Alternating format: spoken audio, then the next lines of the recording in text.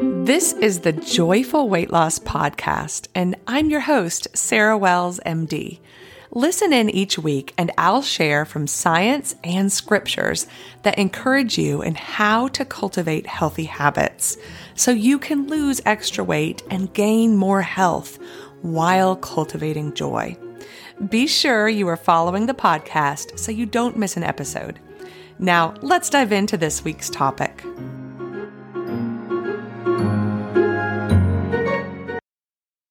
Sometimes we need data to show us that our efforts to make lifestyle and habit changes are worth it.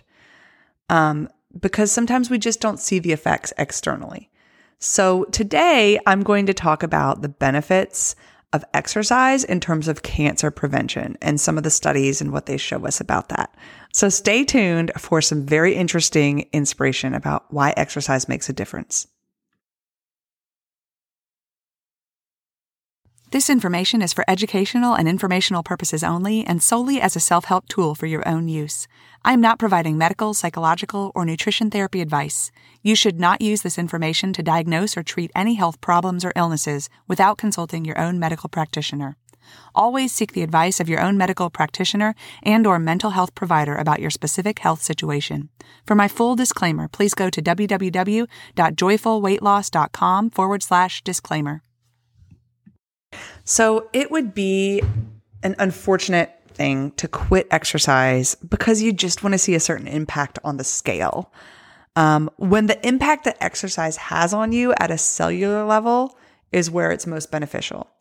So I've talked on a lot of other episodes about the benefit that exercise has for our brains, for our mood, for our cardiovascular health. And today I'm going to talk about the evidence that shows a link between exercise and cancer risk reduction. And I'll also discuss a study that reveals more about how exercise might be keeping cancer at bay. So for this information, I am referencing a systematic review from a sports exercise journal. And it looked at 45 reports that consisted of hundreds of epidemiologic studies. And those studies in total contained several million study participants. Okay, so that's significant.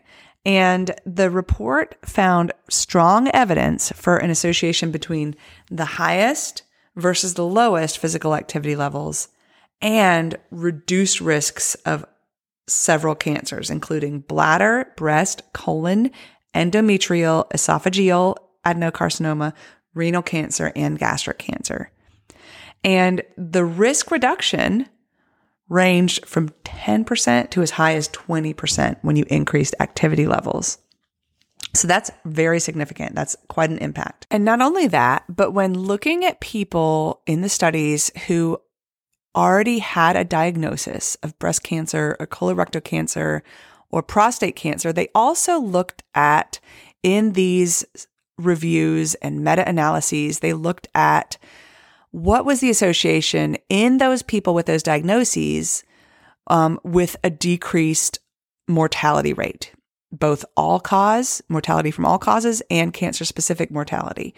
And they found that there was a risk reduction between greater amounts of physical activity in people with those diagnoses of up to 40 to 50%.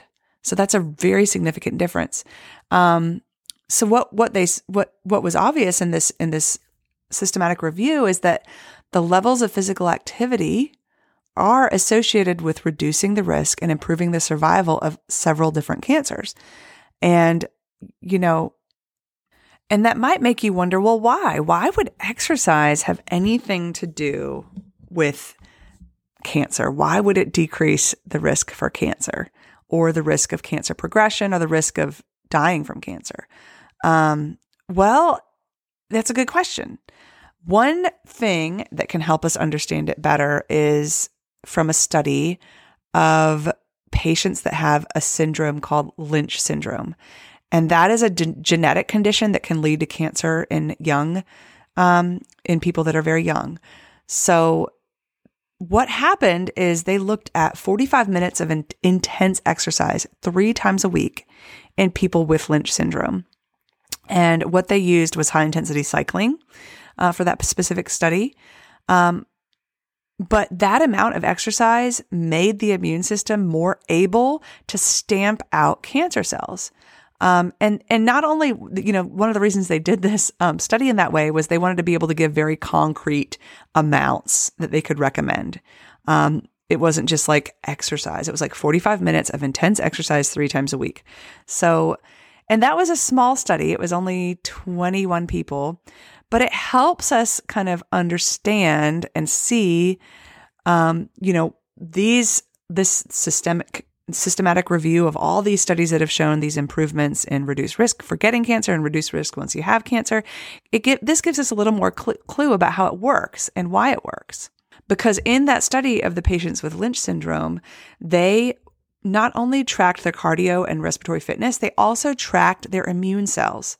Specifically, they tracked their natural killer cells and their CD8 T cells in the blood and in colon tissues. And the reason they chose those cells is that those are the immune cells that will attack foreign entities, including cancer cells. Because your immune system is very much a part of what's involved in detecting and eliminating cancerous cell threats in your body. And a healthy immune system is going to fight off cancer better. The people who exercise had more active natural killer cells and CD8 T cells. And not only that, but they also looked at inflammatory markers. And the people that were exercising saw a drop in levels of a marker called PGE2, which is prostaglandin E2, and that's an inflammatory marker.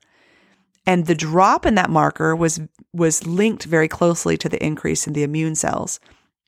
And both the drop in that inflammatory marker and the rise of the other 2 cells showed what was likely a stronger immune response in the people that were exercising.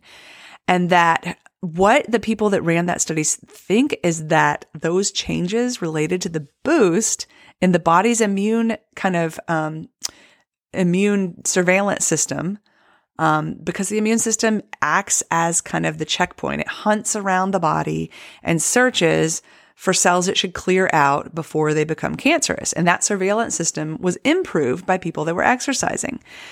And this is not, this study wasn't done like out of the blue. It's kind of built on a lot of these big reviews that showed that there's strong evidence that exercise can reduce the risk of these cancers by up to 20%, specifically bladder, breast, colorectal, and gastric cancers.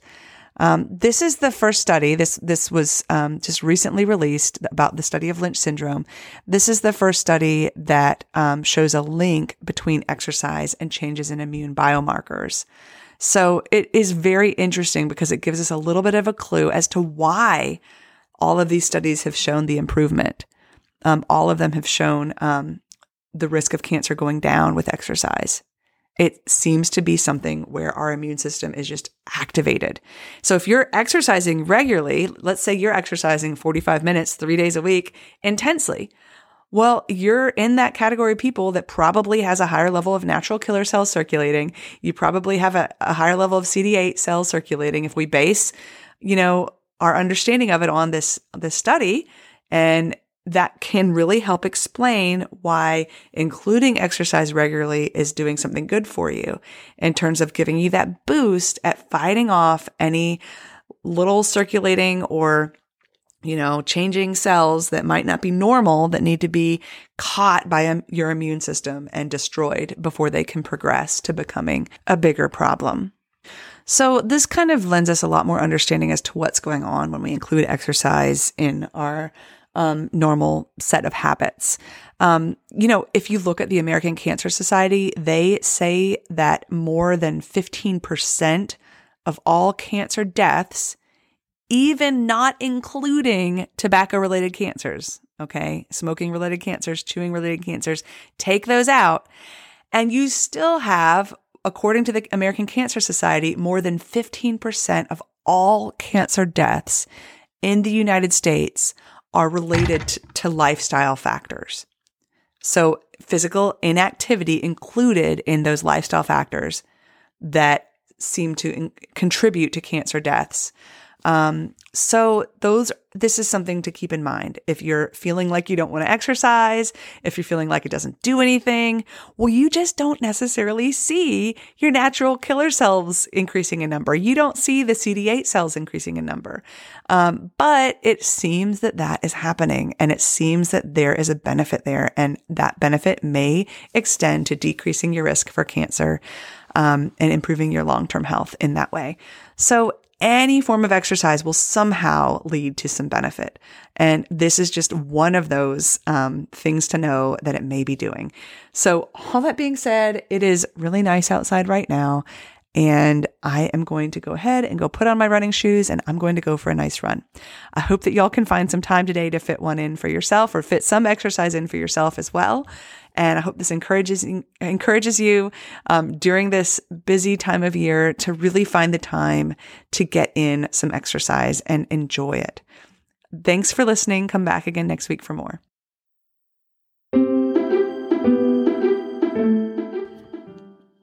Thank you for joining me today. If you've enjoyed this, I'm going to ask you to do a couple of things. First, please leave a review for me. This is how people find the podcast. Secondly, y'all, sharing is caring. You can actually easily share this episode or podcast entirely with a friend. Just text it to them. Lastly, if you're looking for more encouragement and direction from me, go sign up for my free newsletter. It's called The Extra Helping. You can go to www.joyfulweightloss.com. That's joyful spelled with 2 L's. And then when you're there, click on The Extra Helping to sign up. That's all for now, y'all. Don't forget to be sure you're subscribed, and tune in again next week for more.